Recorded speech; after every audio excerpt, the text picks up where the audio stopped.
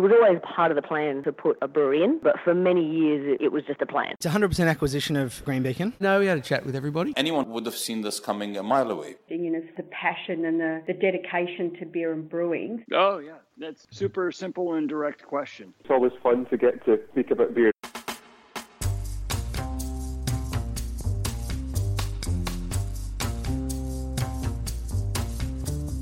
And that's just what we're here to do, talk about beer. Or this week, beer in the Great North, as we chat with Great Northern's soon-to-be ex-brand manager, Antonia Ciorciari.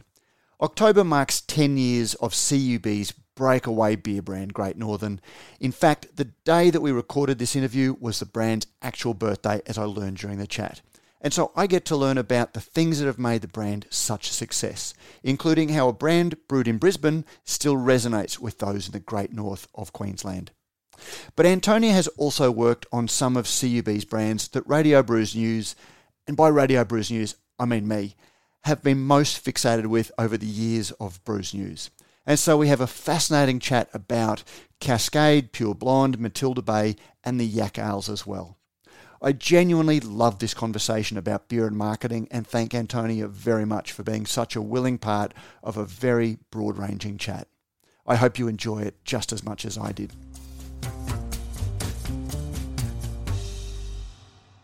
Antonia Ciorciari, welcome to Beer as a Conversation. Hello, Matt. Thanks for having me. It's my pleasure. Now, I have to, before we go anywhere else, I have to congratulate you on your new job. We nominally getting you on to talk a little bit about 10 years of Great Northern, but you're in the very last stretch of being the brand manager for Great Northern.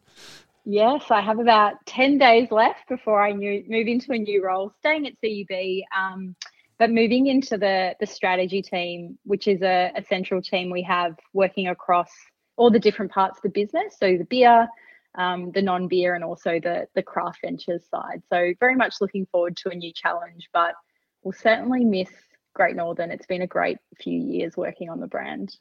Well, and we will come to that. As I said, that's the real reason we wanted to chat. But we always like to introduce our guests to the listeners, particularly some of the ones who, everyone knows the brewers these days, but sometimes they don't know the people who, build the brands and get out there and do them. So tell us a little bit about your background and who is Antonia Ciorciari? Sure. So I've worked in marketing all my career. I started off actually working in insights at an agency called The Lab. And we did a lot of work with consumer insights, a lot of research, understanding brands, what they mean to people, and how brands can best service the kind of needs of consumers. But I really felt like I was missing that commercial experience and understanding how a big machine operation works. So I moved over to CUB about 9 years ago. And in my time at CUB, I've had the great fortune of working in marketing and sales. I've worked on brands. I started out working on Cascade. I worked on Cascade for 2.5 years, which was such a fantastic brand to work on. Australia's oldest brewery, really, really rich history and a beautiful place. Being the Cascade Brewery in Hobart, I spent a lot of time there. And then after my time on Cascade, I moved on to Pure Blonde. And this was a really important time in Pure Blonde's history. The brand was starting to decline, and we really relaunched the health and wellness benefits of the brand at the time, back in 2015. Then I worked on Yaks, and it was my foray into the craft world, which is, as you would know, a whole world unto itself, and really started to understand that environment and that landscape pretty well, working on the Yaks brand. After that, I moved into sales and I worked as a national account manager on the Dan Murphy's team. And that was an incredible experience working in sales. I just learned so much about the industry, about retailers, about how we can best meet, the various different needs of our retailers and consumers. So it was an eye-opening experience. One of the better learning experiences I've had at CUB.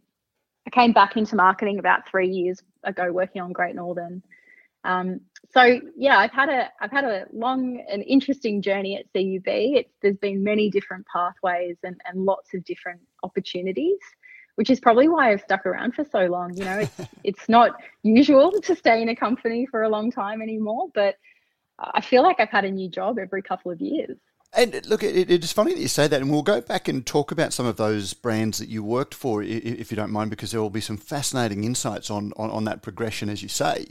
You've been involved with some of them at a critical time of their history, but that's one of the criticisms that's often labelled at some of the modern big multinational brewing companies is that, somebody will come in from marketing at Procter and Gamble, they'll sort of take over a brand for 18 months and then they'll move on without really coming to understand the product. After 9 years at CUB, I'd imagine that you have a fairly strong affinity for the liquid, for the product that you sell. Oh, absolutely. And, over the years, we've had many trainings, many tastings, many sessions at the brewery, understanding not only the product, but how it's made, the ingredients, the history of beer. So you really become very intimately familiar with it. And, one of the questions people always ask me is, do you drink beer? It's like, of course I drink beer. I love beer. I love the industry. I love the product. And you might not start out that way. Like I certainly didn't start at CUB 9 years ago loving beer. But you come to love it because you just appreciate it so much more. It is so much more than just 4 ingredients. It is a really fascinating product. I love how you say that it's more than 4 ingredients, because obviously for craft brewers these days, there are a lot more than just 4 ingredients. Yes, that's true. Now, talk to me about Cascade, because you've worked with some of the brands, or sort of in brand adjacent to some of my favourite beer brands. They're the brands that I've grown up with, and Cascade was one of them, and it's one that I point to quite a bit when I talk about CUB, because the insights that I've watched CUB have over the years have been, such insightful into craft beer and the industry, but sometimes I just think that they, as a business, have almost been too far ahead of the curve, and Cascade was one of those back in the mid-2000s when it launched the First Harvest Ale, which I still think is one of the first green hop beers of the modern craft revolution. It had the seasonal range. It had an app in the early days of apps. It had an app probably just before your time there, given that you started. The Brewer's Nose. The Brewer's Nose, yeah. And I was fortunate enough to have written the tasting notes to it, so I'm potentially a little bit biased, but it was, just for those people who don't remember it, you could walk into any of the major bottle shops and there were a lot fewer beers 12 years ago, so it was probably a little bit more manageable then, but I think there were 600 or 700 beers in the app. You could scan a barcode and it would give you a taste note on that beer, even for craft breweries that weren't owned by CUB, other breweries. So it was still one of the best outreach educational activations that I think any brewery that I've seen has done. But Cascade seemed to sort of have a crack at it, and then just didn't ever seem to really break through, and you hardly see it promoted these days in terms of a marketing budget. What was it like working for the brand when they were trying to really sort of give it a bit of a push? Oh, look, it was, I think you nailed it on the head. Cascade was really ahead of its time. Like, even thinking about before Brewer's Nose and before First Harvest, even Cascade Premium Light, that brand was about great tasting light beer, and it didn't exist. And Cascade really led that light segment into a completely new space. And that was a real catalyst for Cascade Premium Light. And it was considered to be innovative and a leader for many years, particularly even when I was working on Cascade. Cascade Premium Light was a top 10 CUB beer. I think at one stage it was even a top 5 CUB beer. And this was before mid-strength and those trends evolved. But it was an absolute leader. I started on Cascade just as Brewer's Nose had been launched. And it was really, the Brewer's Nose, it was an app that existed when people didn't really have smartphones. That was really like they were just starting to take off. It was 2010. So the iPhone had been around for, 3 or 4 years. And so we were absolutely leading, but I think we were just a bit ahead of the time. If something like that came out now, wow, it would have been incredible. So look, it was great working on the brand, particularly when we were trying to maintain that innovative spirit of Cascade for Australia's oldest brewery. Like, there was this great juxtaposition between the history and the heritage of the brand, but the brand trying to break into new spaces and try new things. So we had a lot of support from the business. There was people really recognized the value in Cascade. And so we were trying to restore some of its former glory. Mid-strength was starting to take a lot of share from light beer. And given so much of the volume for Cascade was in light beer, we were trying different ways to innovate. Craft was on the rise, was certainly not new, but was starting to really take off in Australia.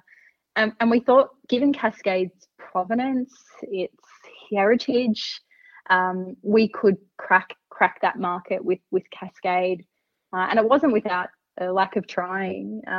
I think the market just evolved so quickly, and we didn't quite land it with Cascade, but yeah, there's still a lot of richness in that great brand. Still one of my favourites. Absolutely, and it's one of the most beautiful breweries in the world in terms of the location and the building, and it's been almost like a masters of marketing. Watching, as businesses have tried to keep those brands relevant in the market, because I guess it was a mainstream brand in Tasmania, but the business saw it as a brand that might be able to cross over into craft. And that's a real challenge to try and not lose the one, but gain the other, isn't it?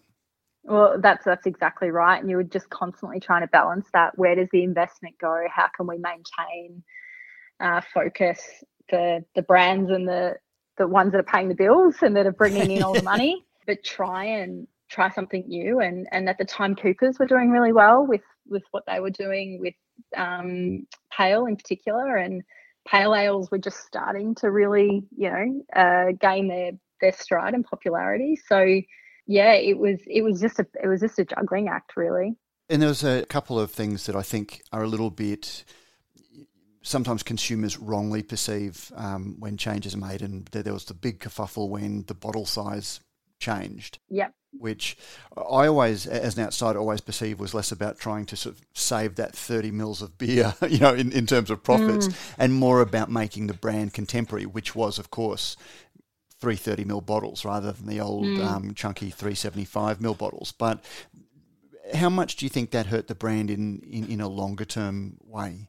Yeah, I think so, and you can never underestimate those noticeable differences for consumers. But from memory, and you're really testing my memory here, I'm pretty sure that 330 ml bottle was more expensive than just using the standard bottle and having the liquid in there. Well, because you had the embossed correct, it was label and everything bottle on it. And like to change something like that on a production line, you need new capital, new boxes, new clusters. It's not. So I remember that wasn't a decision we made lightly. And I guess we had expected that packaging and that disruption would bring new people to the brand. And that's always the hope, that, you don't annoy your loyal followers, but the changes that you make help bring the brand to a new audience. But I guess maybe we made a few too many steps. We not only reduced the size of the bottle, we also reduced the number of bottles in a carton. So we tried 16 bottle cartons. I did not remember that. There you go. Yeah. And that was, I think, a huge lesson, just because we did that to try and have the price point at a really accessible place. So, craft beer was quite expensive and not often promoted. And so what we thought is, okay, well, why don't we do a 16 pack? That way the cost to consumer is less. And they don't have to outlay, all of that cash to try something new. But in hindsight, I think beer was very much still 24 cartons and 30 blocks, and there wasn't a whole heap of variety. There is a lot more now. Bolter is 16 packs. I was going to say, very well. There's just another that I'm going to add to the list in where CUB has been, and Cascade in particular, has been ahead of the curve, because 4 packs and 16 cartons are rapidly becoming almost a de facto standard in craft beer. Yeah, that was 8 years ago when we launched those for Cascade. But again, maybe just a bit ahead of the times. Some of these themes that we're going to develop as we talk about some of the steps you've taken to Great Northern will be things that, I will come back to when we talk about Great Northern to see whether you've applied these learnings to the brand, because I think as a brand, Great Northern hasn't made any mistakes. So, but we'll just sort of put a pin in that and talk a little bit about Pure Blonde, because you talked about health and wellness and bringing back the benefits of that. You must sort of, I don't know, actually I won't tell you how you feel. You tell me how you feel when you look at, seltzer as being essentially flavoured alcohol, but is carrying a lot of those wellness benefits as well. Oh, look, I think I really enjoyed watching seltzer develop. I think any innovation in liquor is good for all of liquor. So, it's great that there's something new to talk about. Pure Blonde, talking about brands that were ahead of the curve, that was another one. The first real low carb beer in the market, very quickly followed by other brands. When I came on the brand, it was really, we had lost our way. We were a very innovative brand for many, many years and a real leader. And that had fallen away. So the project that I worked on and my time on Pure Blonde was really about bringing new news back to Pure Blonde. Health and wellness and better for you, whether it's seltzer or beer or cider, needs new news. And Pure Blonde hadn't had new news for many, many years. Pure Blonde Premium Mid would have been the last time before 2015 that there was any kind of reason to talk about Pure Blonde. So we reformulated the beer, and that was really just to kickstart the brand again. Give our sales teams something to believe in, give our customers reason to consider Pure Blonde again, and our drinkers something to kind of put the brand back on their radar. So we just wanted to bring that innovative spirit back to the brand, knowing that the trend of better for you and health and wellness was very much still prevalent, if not more important than it was back when we launched the brand. I didn't work on Pure Blonde for a long time. I think it was 14 or 15 months, but my biggest lesson that I learned on Pure Blonde, and something that I carried forward when I worked on Yaks and later on Great Northern, was just how important it is to have your business believe in what you're doing. And we had so much belief in Pure Blonde back in 2015. We went around to each of the states. We told them why we were changing. We told them what we were doing.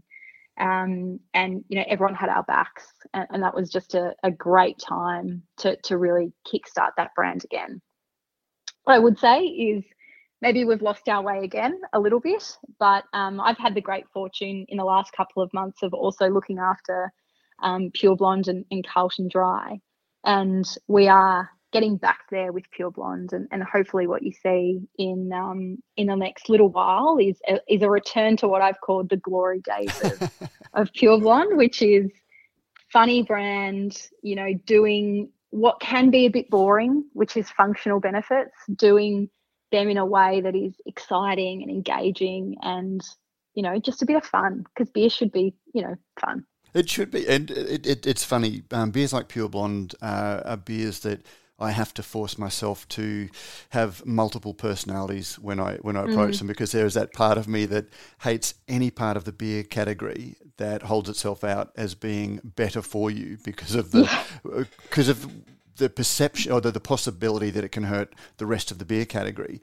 But then when you look at, as I say, the rise of seltzers, you can't ever get away from the fact that you can't swim too fast upstream from community perception. And sometimes you have to take that path of least resistance in building market. Absolutely. And the trend is there. And the thing is, if you don't lean into that trend, you'll just get left behind. If people are looking for better for your alternatives, and that's a macro trend, and it's something that is a need for consumers that's not being met, if you're not meeting it, they're just going to go somewhere else. And we want them to stay in liquor. We want them to stay in beer. And Pure Blonde's really helped, I think, do that. Keep people who maybe a little bit more health conscious, maybe who don't want all the carbs and calories in their beverages. They don't have to leave beer. They can kind of have it all. Can we at least agree that whenever we use the phrase "the better for you" or "wellness trend," still not better for you. that we have a little asterisk above it that says "not really better for you"? It's not water. It's not water. That's for sure.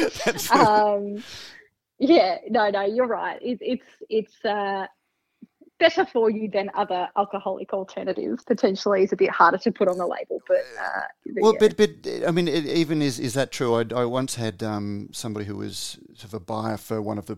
I won't say too much because it might identify that person, but the person explained to me that the low carb beer trend was really for people who wanted to feel better about not changing their behaviour. That's an interesting perspective.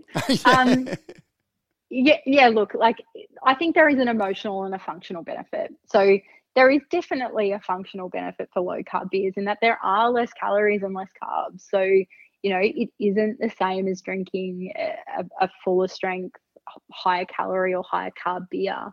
But emotionally, I think there is also something that you're doing there for people. And there's many scientific studies around your mind and your gut and how it's all connected, and maybe people do think that and placebo there is that effect. emotional exactly. Like I don't think we can underestimate the emotional effect, but there are also functional benefits.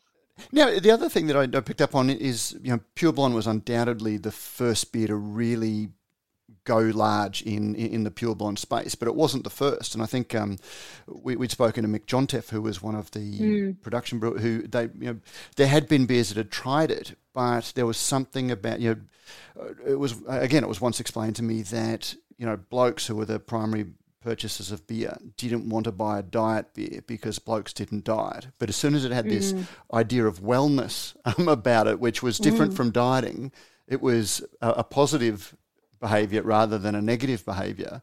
And Pure Blonde was the first to really wrap itself in that perception. How important is it for branding and marketing when the liquid is functionally the same, but the way that you present that liquid to a market? Oh, I think it's hugely important. And probably, we've done a lot of diagnosis of the success factors of Pure Blonde. You might remember some of the early marketing campaigns we did. They were undoubtedly a key success factor for Pure Blonde because we were talking about, pretty functional benefits and, you're right, like diet and wellness and things that at the time, those traditional beer drinkers probably didn't want to really be holding a beer in their hand that said, I'm on a diet. But we presented the brand to market in a way that was so fun. And we had Brewtopia and Truck and Burp and all these great ads that people loved. So they actually really liked the Pure Blonde brand. And so holding a Pure Blonde in your hand didn't necessarily say, I'm on a diet, because the brand represented so much more than low carb. It was really funny and really well loved. Do you think we'll see brands that big anymore with media being so fractured? And, once upon a time when you had a brand that was big, you automatically had the budget that came with that. You had a very, a relatively confined audience, 4 channels of television. So you could reach a lot of you could invest in that one channel. Do you think we'll see those sorts of ads again? Oh, look, it's the constant debate. I don't know. I really don't. I think we'll see great advertising, like absolutely. But, I don't think those big production budgets will come back. Like it's not efficient spend. There is less money. And so I think we'll still see creativity and humour and, good advertising. But the days of the big ad, I'm not sure. Even buying more than 30 seconds on TV is pretty unheard of in terms of ad spots. And some of those ads were a minute or longer. That's the thing. I think we're in one of those interesting times in history where we're relearning how we do things. So I can only imagine what it's like as a brand manager, how you plan a media spend with such a fractured, diluted media pool.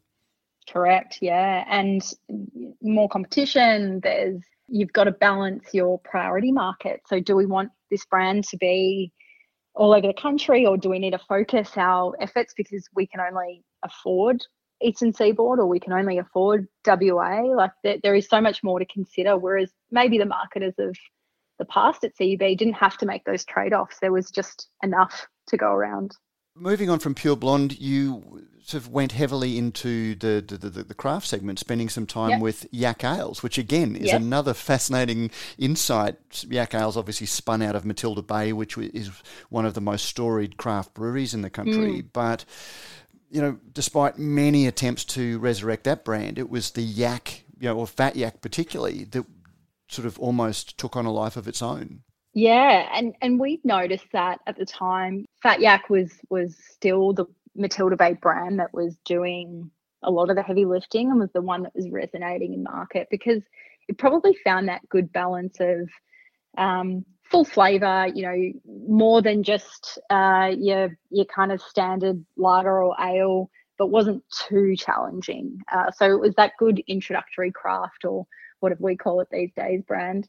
And there weren't a heap like it at the time. Yaks kind of were not as crowded as maybe some brands are at the moment with the craft landscape.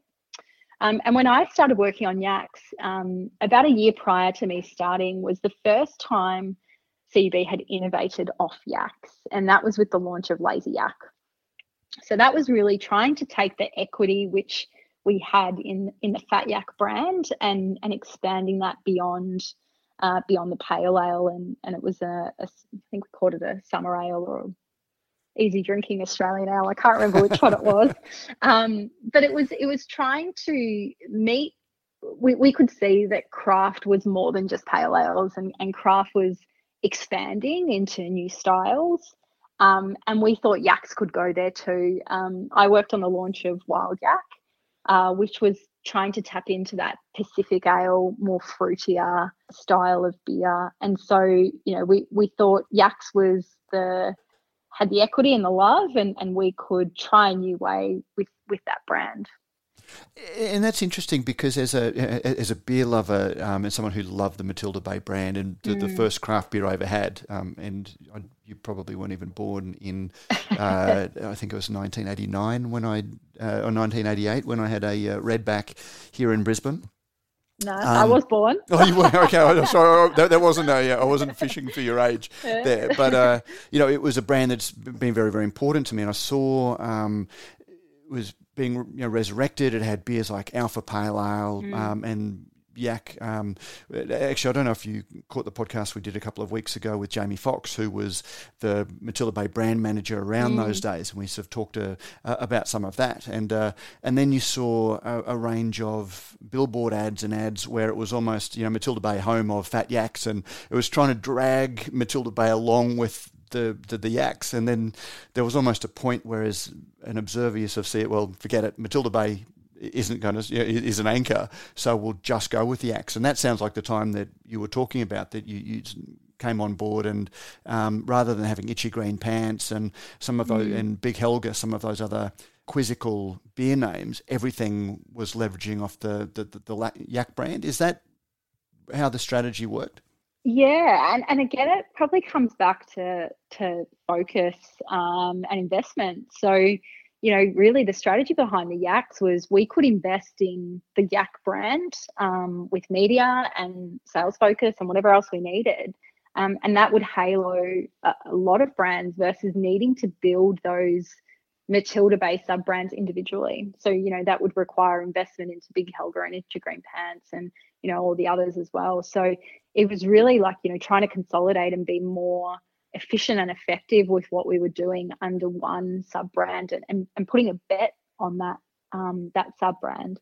I'm really pleased to see, you know, Matilda Bay back at CUB. I think there's still some work to do, but similarly to Cascade, it has fantastic heritage and fantastic history, and I think we should be able to revive some of those great beers and great products that consumers will still love.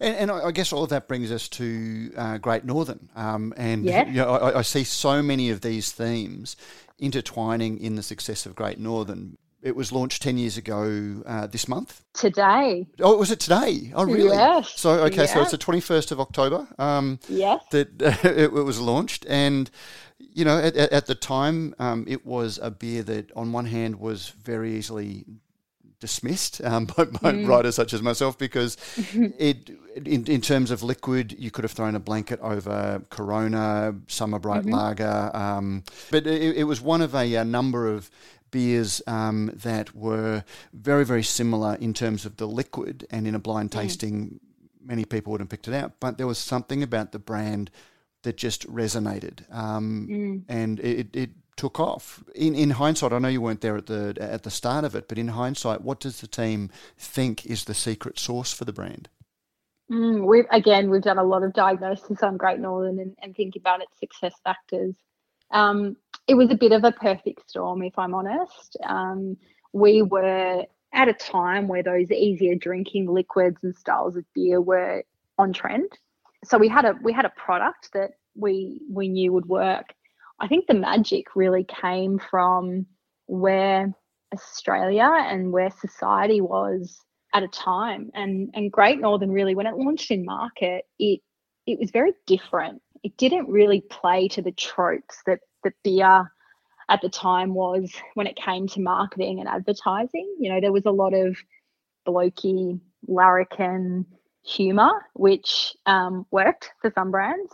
But Great Northern took a different path, and we really we talked to the great outdoors, and we talked to Queenslanders and their passions, and we were also only in Queensland for 5 years. So that was probably another success factor, was that we were very patient with Great Northern. We didn't try to become a big brand overnight. Like we wanted to seed it well, and get our customers involved in the creation of Great Northern, and make sure that we did it slowly. And I think that was a big part of its success as well, is we were very clear on who we were and where we wanted to play. And it wasn't until 2015 that the brand escaped Queensland. It's interesting you talk about Great Northern playing to the great outdoors, because in a lot of ways, if you just sort of looked generically at beer brands, and I think Forex, you know, they were always four blokes out in the bush, you know, hunting, fishing, whatever.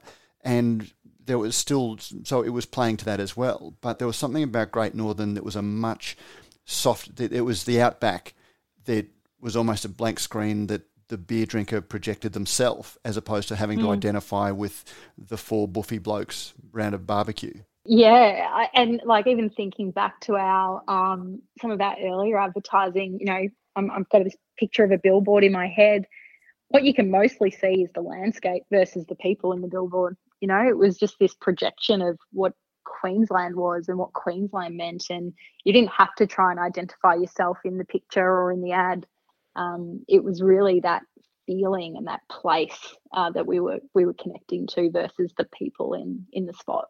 How hard is it to come up? You know, again, there's an insight there, and we've talked a little bit about some of the insights that some of the other brands you've been associated with have had.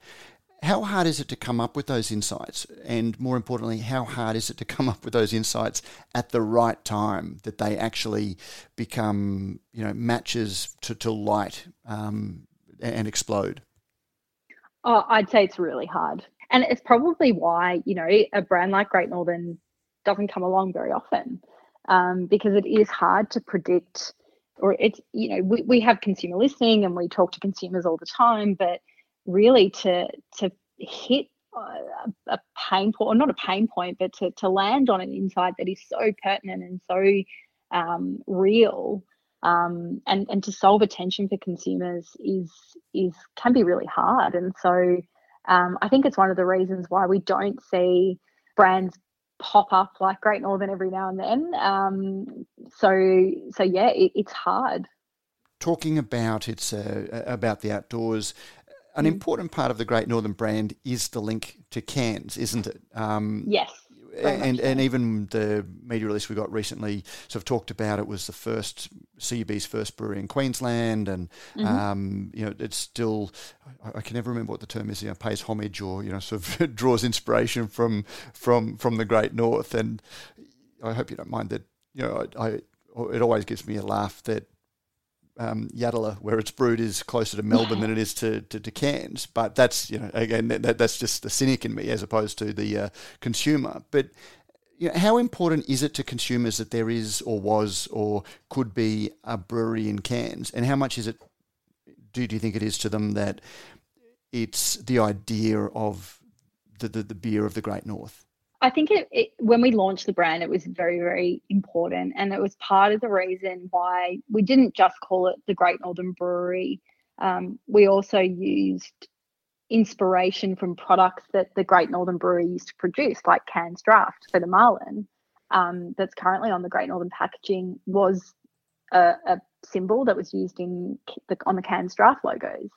And so we launched the brand in Far North Queensland because we knew that symbol and that name meant something to Queenslanders. It was incredibly important to do that because you would know Queenslanders are pretty parochial and heritage and history and provenance is very important. And so we wanted to be in the mix. We wanted to be considered, but we wanted to do it in a really authentic way. And so we launched in the regions. We launched in Cairns, we launched in Townsville, and then we made our way kind of down south. But it felt like from what I hear at the time, the drink has really resonated with the brand because it felt like it was for them, and we were talking to them as Far North Queenslanders, not just another beer brand. That's the thing, on one hand, there's an authenticity around the communication and a sincerity around the communication, but there's not an actuality around that. I guess if you look at it a certain way, it's the first brewery that CUB owned in Queensland, but it's also the brewery that they shut. Yes, they did. Yeah, well, which again, like that's business, and it's. But do you actually need and there need to be that element of truth about there having been a brewery to have the sincerity of this is a beer for the locals, and do consumers ever go, hey, there's not actually, I want to go and visit the Great Northern Brewery. Where is it? Yeah, look, we definitely do get that. I think it's important though that all Great Northern is still brewed in Queensland. So it might, so all Great Northern for Queensland is still brewed in Queensland. So it's yes, it's Yatala, it's not Cairns, but we are still a huge contributor to Queensland, and we still employ a lot of people at the Yatala Brewery. And so I still think it's really important that there's that truth that most of Great Northern's volume comes out of somewhere in Queensland, even though it might not be Cairns. But at the time, I think it was that heritage and that history is part of the story. It might not be the truth right now, but it was, as you said, homage to what people may have remembered and what people may have connected to in their beer drinking personal histories. Does the strength of that brand then, and being made in Yatala, which is still in Queensland, does that then lock a brand to being made in Queensland? For example, would you be able to, and actually I don't even know if you do, brew it down at Yatala, or whether it is still, a provenance story that it's a beer that's from the Great North, even if it's consumed in Melbourne? Yeah, I mean, the size of the brand now just means we can't just produce it at Yatala, but we do produce all of Queensland's volume from Yatala. So yes, like having a link to a brewery or provenance becomes difficult because then it can cap your ability to kind of expand in other places. I think the provenance story is definitely something that is important to the brand, but most important to Queenslanders, and something that we are really conscious of protecting and making sure we don't lose sight of that, because it has been just such a big part of the success of the story so far. Just to sort of step back to the brand a little bit, and I don't know if softness is the way that you would want it to describe, but it's the lack of overt masculinity or blokiness about the brand, which has traditionally been associated with a lot of beer brands. How has that sort of outdoors brand appeal, but without the people being projected upon it, let you adapt the brand now? And I guess in saying that, one of my favourite beer ads for the last few years was the Great Northern ad, I think it was for Father's Day last year, where Daniel Gordiello and his dad Luigi, Daniel was the former principal dancer for the Australian Ballet, I think. correct. Yeah. And he and his dad doing going on a fishing trip. So we're still talking about the outdoors and being in the outdoors, but you've got, a much softer masculinity being projected, and the relationship with him and his dad was, again, not a traditional sort of blokey punch on the shoulder type. There was a lot of, hugging and, genuine overt affection between them that was very, very different from a beer ad. Yes. Yeah. And it was I guess, Great Northern really, when we launched the brand, really was moving away from those stereotypical beer advertising tropes. And part of its success as well was because we did that. The second thing is we were very consistent. So, over the last 10 years, we've had very, very consistent advertising in terms of how we've presented to market, the tagline, the packaging, it's all been very consistent. And that Father's Day spot you're referencing was our first real deviation from the traditional formula. And it was hugely successful, because I think it just shows that society has evolved, and we are a brand that has continued to evolve as society evolves. And it was that spot was really about trying to build a bit more depth of connection into the brand. So, what we represent is not just boating, camping, fishing, hiking.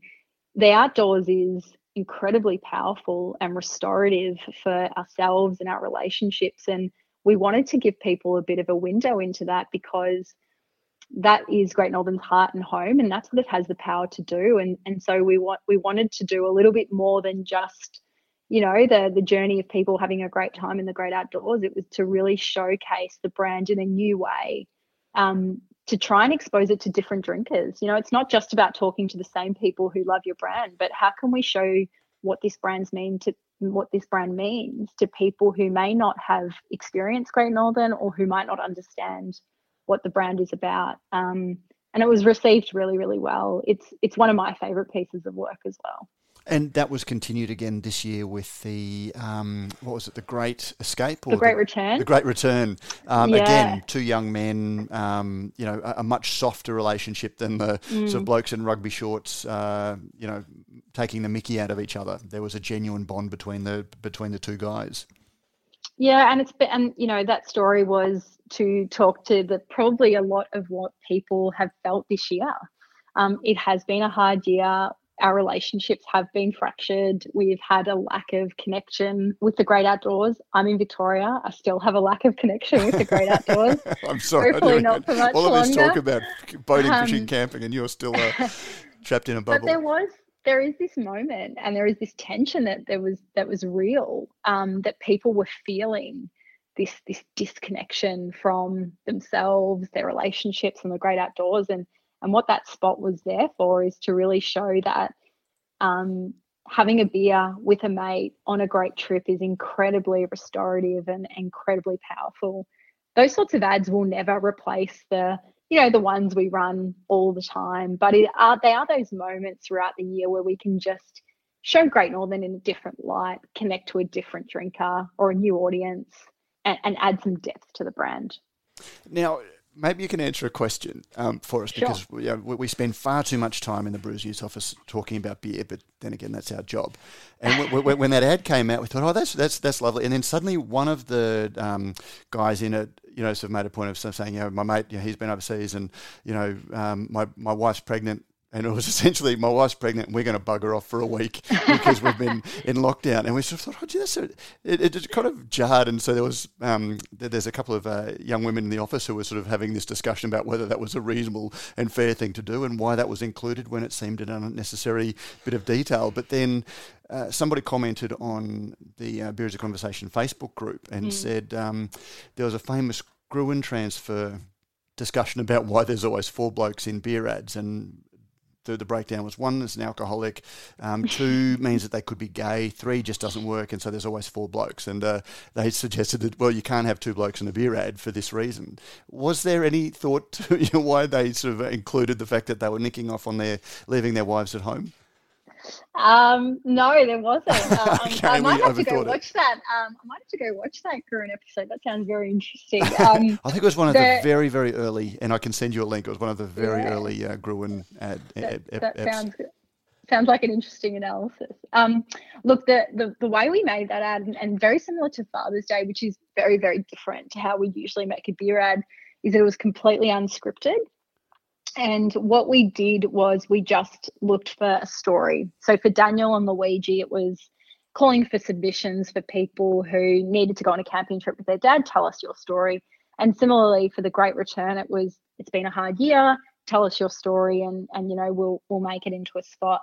So that was just their story, and really trying to understand. I guess I can see why people may have interpreted it as him pissing off and leaving his wife at home, but it was, I guess, their lives, and it was trying to tell a story of many different pressures, many different things that were going on, and a little weekend away can have an incredibly restorative effect. So yeah, it was their truth and their story, and we didn't want to doctor it too much. But yeah, I can see how it would have started the conversation. Well, again, it's one of those things that sometimes you can overread the tea leaves, and when something like that, you know how many hands these things go through, and you just sort of wonder whether how much thinking was behind every individual word. But anyway, but moving on and going back, touching back to the Cascade, for example, where on one level it was a mainstream brand and it was trying to sort of connect with craft beer people without separating. You know, with a beer brand like Great Northern, is there that same tension of, for example, do you know how many, what percentage of Great Northern drinkers are women, for example, who are sometimes a hidden demographic in beer? Yeah, so we're not we don't have the highest consumption of within female beer drinkers, but we have a higher than average consumption. So we are a more probably unisex brand, for want of a better word, than maybe some of the others. I think the way we've presented the brand to market has really helped that. We've never tried to target men or women. We target people who love the great outdoors and who love a good time. And what I love about that is that it's non-discriminatory. You don't have to be young or old or male or female to enjoy getting outside and spending some time in a beautiful place. And so because of that, we've really connected with a very broad demographic, not just male or female, but young and old, Queenslanders, non-Queenslanders, whoever it is. There is this unifier that connects us all, and it is that love of nature and that sense of place. Is that a deliberate strategy, or is that something that you stumbled upon with the execution and you found that it resonated in that way? I would definitely say, and I can't speak for those who've come before me, I would say it was a happy accident. Something that maybe not by design, by default, but certainly something that we've maintained. And that's where a credit to all the people who've worked on Great Northern for many years is often when new brand people come on, they want to put their own stamp and change things. But that hasn't happened on Great Northern. There's been a real consistency because there is recognition for what works, and you don't need to fix what's not broken. I think we need to evolve, absolutely. What we're doing with Great Northern Zero, some of the work we've done with Father's Day and the Great Return is about evolving the brand and making sure that we're still relevant and we're still meeting those needs of our drinkers and our customers. But the formula is working, and so we don't need to break it. And I recently did an interview with your rivals over at Forex, and they've launched their Forex Dry, and they were willing to concede that Great Northern is the number one beer brand in the country, which for a long time it was always a back and forth about who had value and who had volume, but I think they conceded that it was number one. So obviously that's something that you say yourselves? No. So we actually don't consider ourselves number one because there is many different ways to cut the data. So the way we cut the data, when we look at the last year, we're not number one. And the thing is, there is lots of different data points. There is lots of different ways to look at it. And so it's just not something that we call out because the data might change and it'll be a different story tomorrow. and you're sort of suddenly doing a lap of honour and there's no crowd cheering. Yeah, exactly. So what sort of, how do you cut the cake? You know, what are the differences? Because value and volume are two of the commonly discussed ones. What are the ways that you, without talking about Great Northern here, that you decide what is the number one brand in a category or overall? There's value, there's volume. Some of those data points aren't super conclusive. So they might look at retail sales only versus bulk sales. So you're not getting, a real picture of the total market. There's also, in marketing, we use brand power, which is basically a number where all your different market factors are taken into consideration, your awareness, your consumption, your distribution, and it gives you a score. And so, from a power perspective, there are many brands that are a lot stronger than Great Northern. BB, Carlton, Forex have been around for a lot longer than we have. So their levels of awareness are a lot greater. So that's another different way we can cut it. I guess looking solely at volume or value for us isn't super conclusive. It's interesting that you say that, because I know that when we ran, for example, the VB Cent story, just the level of engagement on that was phenomenal. It was huge, and the amount of, even when we ran the VB Cozies, people genuinely love the brand for all the challenges that beer sales are having. The brand still resonates so strongly with so many passionate people. That's exactly right. And the sort of engagement that things like VB Cologne or VB Tea get is incredible. So I just think, how can you classify what is the number one beer in the country when you might not be selling the most beer, but you get that sort of love and reaction from your community? That's priceless. That would do my head day in, day out, of seeing this latent passion, but still sort of trying to work out how to activate that into sales. Yeah, and it's funny, there's you'd be surprised who's resonating with the VB brand. There's definitely those loyalists and the people who have loved it for a long time, but this new generation of drinker also love it. I think it's retro cool or whatever it's called these days, but don't say hipster, you'll scare people off. I'm not saying hipster, but retro cool. It's got some cultural cachet, I think, VB, like they all do. VB, Carlton, Forex, there's latent love there. They represent Australia and our heritage, and I think that they'll never go away. And you're stepping out of this voodoo witchcraft that is beer marketing into a strategic planning role. I know. It's bittersweet, really. I'm so grateful to continue in the CB business, to be able to work with different people, work on longer term strategic projects, but I'll definitely be keeping a watchful eye on Great Northern. The brand will continue to have fantastic people working on it. Hugh Jelly, who is currently working on VB, is taking the helm of Great Northern. Some of the stuff he's done on VB has been incredible, and so I'm so excited to see how Great Northern evolves. But I think I might ask to, see a few ads before they go to market. It'll always have a very special place in my heart, that's for sure. I've had a great sort of just background chat with Hugh before, and I've wanted to get him on the podcast ever since to talk about all things VB. So we might even see if we can tee that up once he's got his feet under your old desk and go back and have a very similar chat with him. But Antonia Ciorciari, thank you so much it's been a wonderful and insightful chat about some of my favourite beer brands. Oh, thank you, Matt. It was nice talking to you. We've come full circle. I think the first time I met you would have been at one of those First Harvest special dinners or PR events we used to put on. So yeah, it was nice to top and tail my time in marketing with a great chat with you. As it's probably one of my first meetings or first interactions working at CUB where you would have been involved. So thanks for the opportunity. It's been great. And all the best in the new job. Thank you very much.